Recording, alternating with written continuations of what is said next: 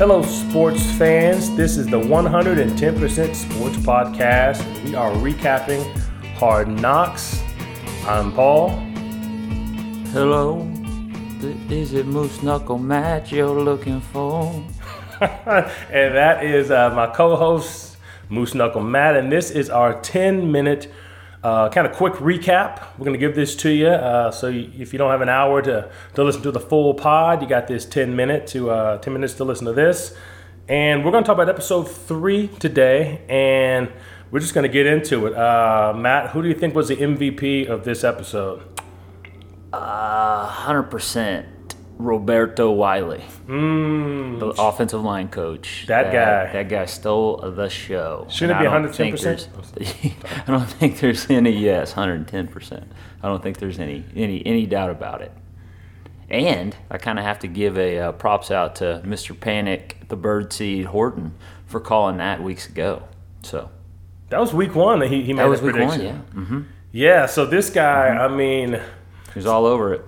So I'm just going to go through, and I completely agree with you. I'm going to go through some of the stuff he said that was really, I thought, that was, I don't know if insightful is the word, but definitely stuck with me.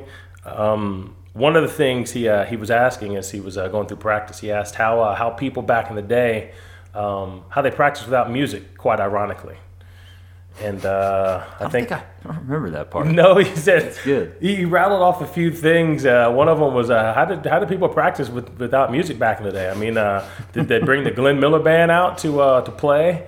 And and I thought, do you think any of the players know who the Glenn Miller Band is? No, I mean, with the exception of 3 players on their team, everyone's in their 20s. Yeah. I mean, so no. Yeah, even I barely know who the Glenn Miller Band is, but I thought that was a very untimely reference. It kind of made sense coming from Coach Wiley. Give us one song that the Glenn Miller Band sings. The one with the horns and the strings. Okay. That one's my favorite. Okay. Yeah, that one.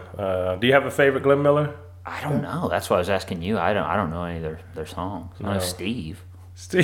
Yeah. Well, I think of Arthur Miller, the guy who married Marilyn Monroe, but I don't think he was part of the band. I mean, he could have been. Yeah. My favorite part of my favorite member of the Glenn Miller Band was the Light. Okay. Yeah, Miller Light. Thanks for sharing, sir. Yeah, sharing is caring. Another thing, he said that stretching is overrated. Yes. That we won 2 world wars, and all they did was push ups, sit ups, and jumping jacks, and climbed walls, and a little running. So, so we conquered or saved the world without stretching. Yeah, none of this fancy shiz is what he said, right? None of this fancy shit. Yeah, nobody there stretched with a rope. Yeah, that was good. And did you notice every time he would kind of yell, his stomach would kind of bounce? I did. Yes, the belly up. The belly, yeah. The belly up. Would that be considered a workout? It looked like it. It was pretty strenuous on him. And that shirt. Think about the fabric, man. Yeah. That dude, what's his background, do we know? Other than him being an amateur magician. I think the amateur magician, I think there are things, I don't know what his background is, but I know we can rule out things. I mean, he wasn't a gymnast. Yeah, he wasn't a sprinter. Probably not a flight attendant. A lot of things we can rule out.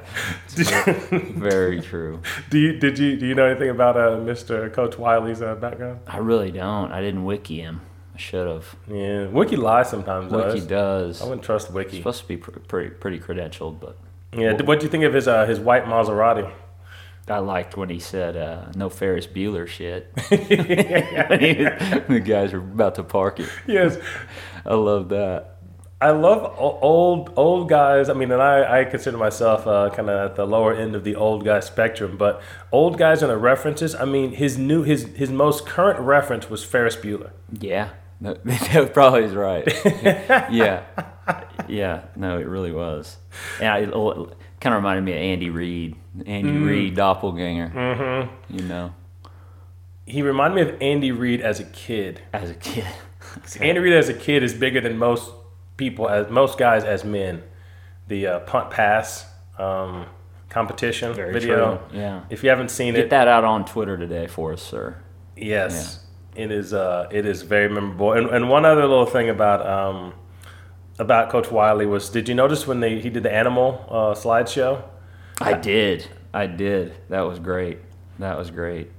Comparing his players, to yes.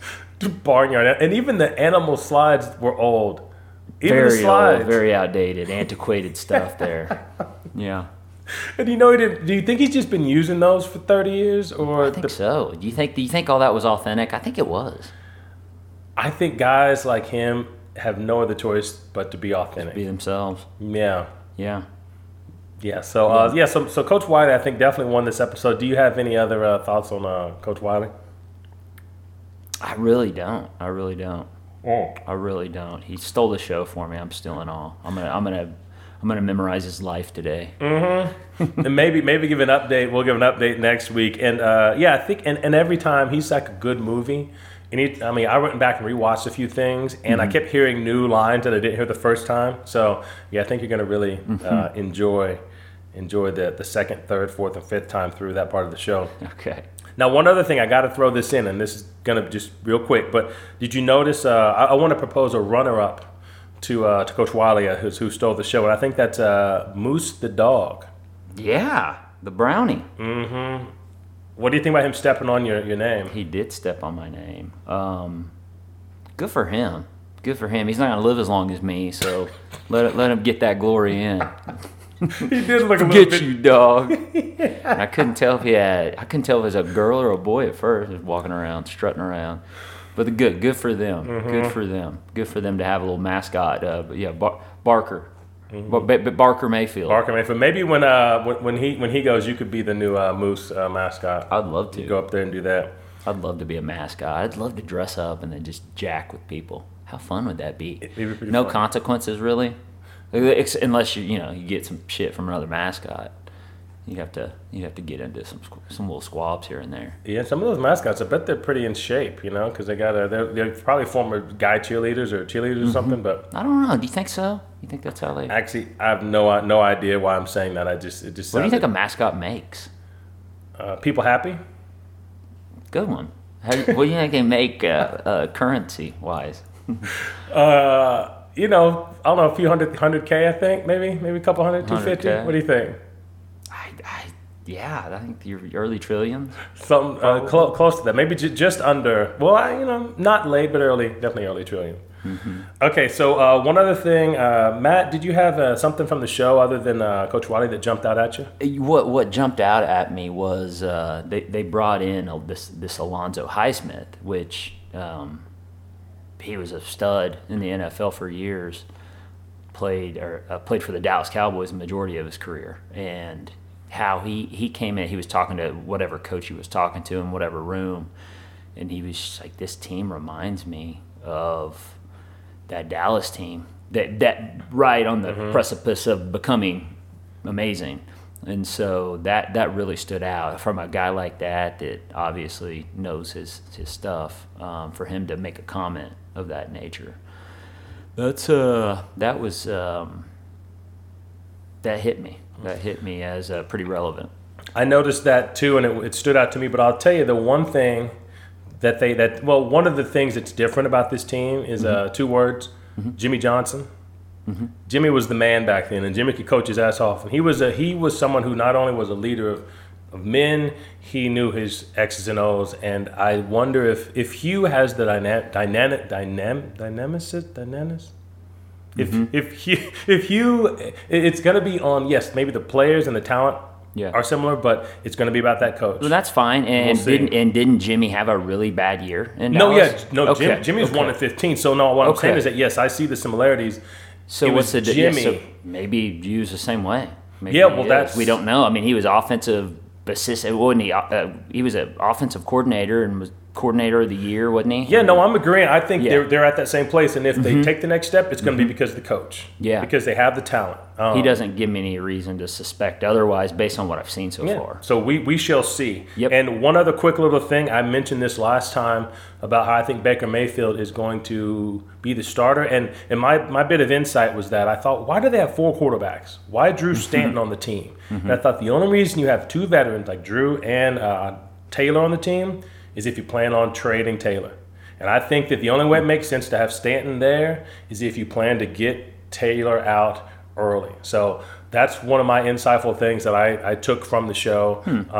But that's just me. So okay, well that's interesting. That's interesting because I disagree, but I respectfully disagree with that. So this is it. 10 minutes is up. Ding, ding, ding. And this is it. Now, if you want to listen to our full pod, that'll be up also. And that's it. But thank you for listening. And Matt, my co-host, Paul, we're out. See you guys. Peace.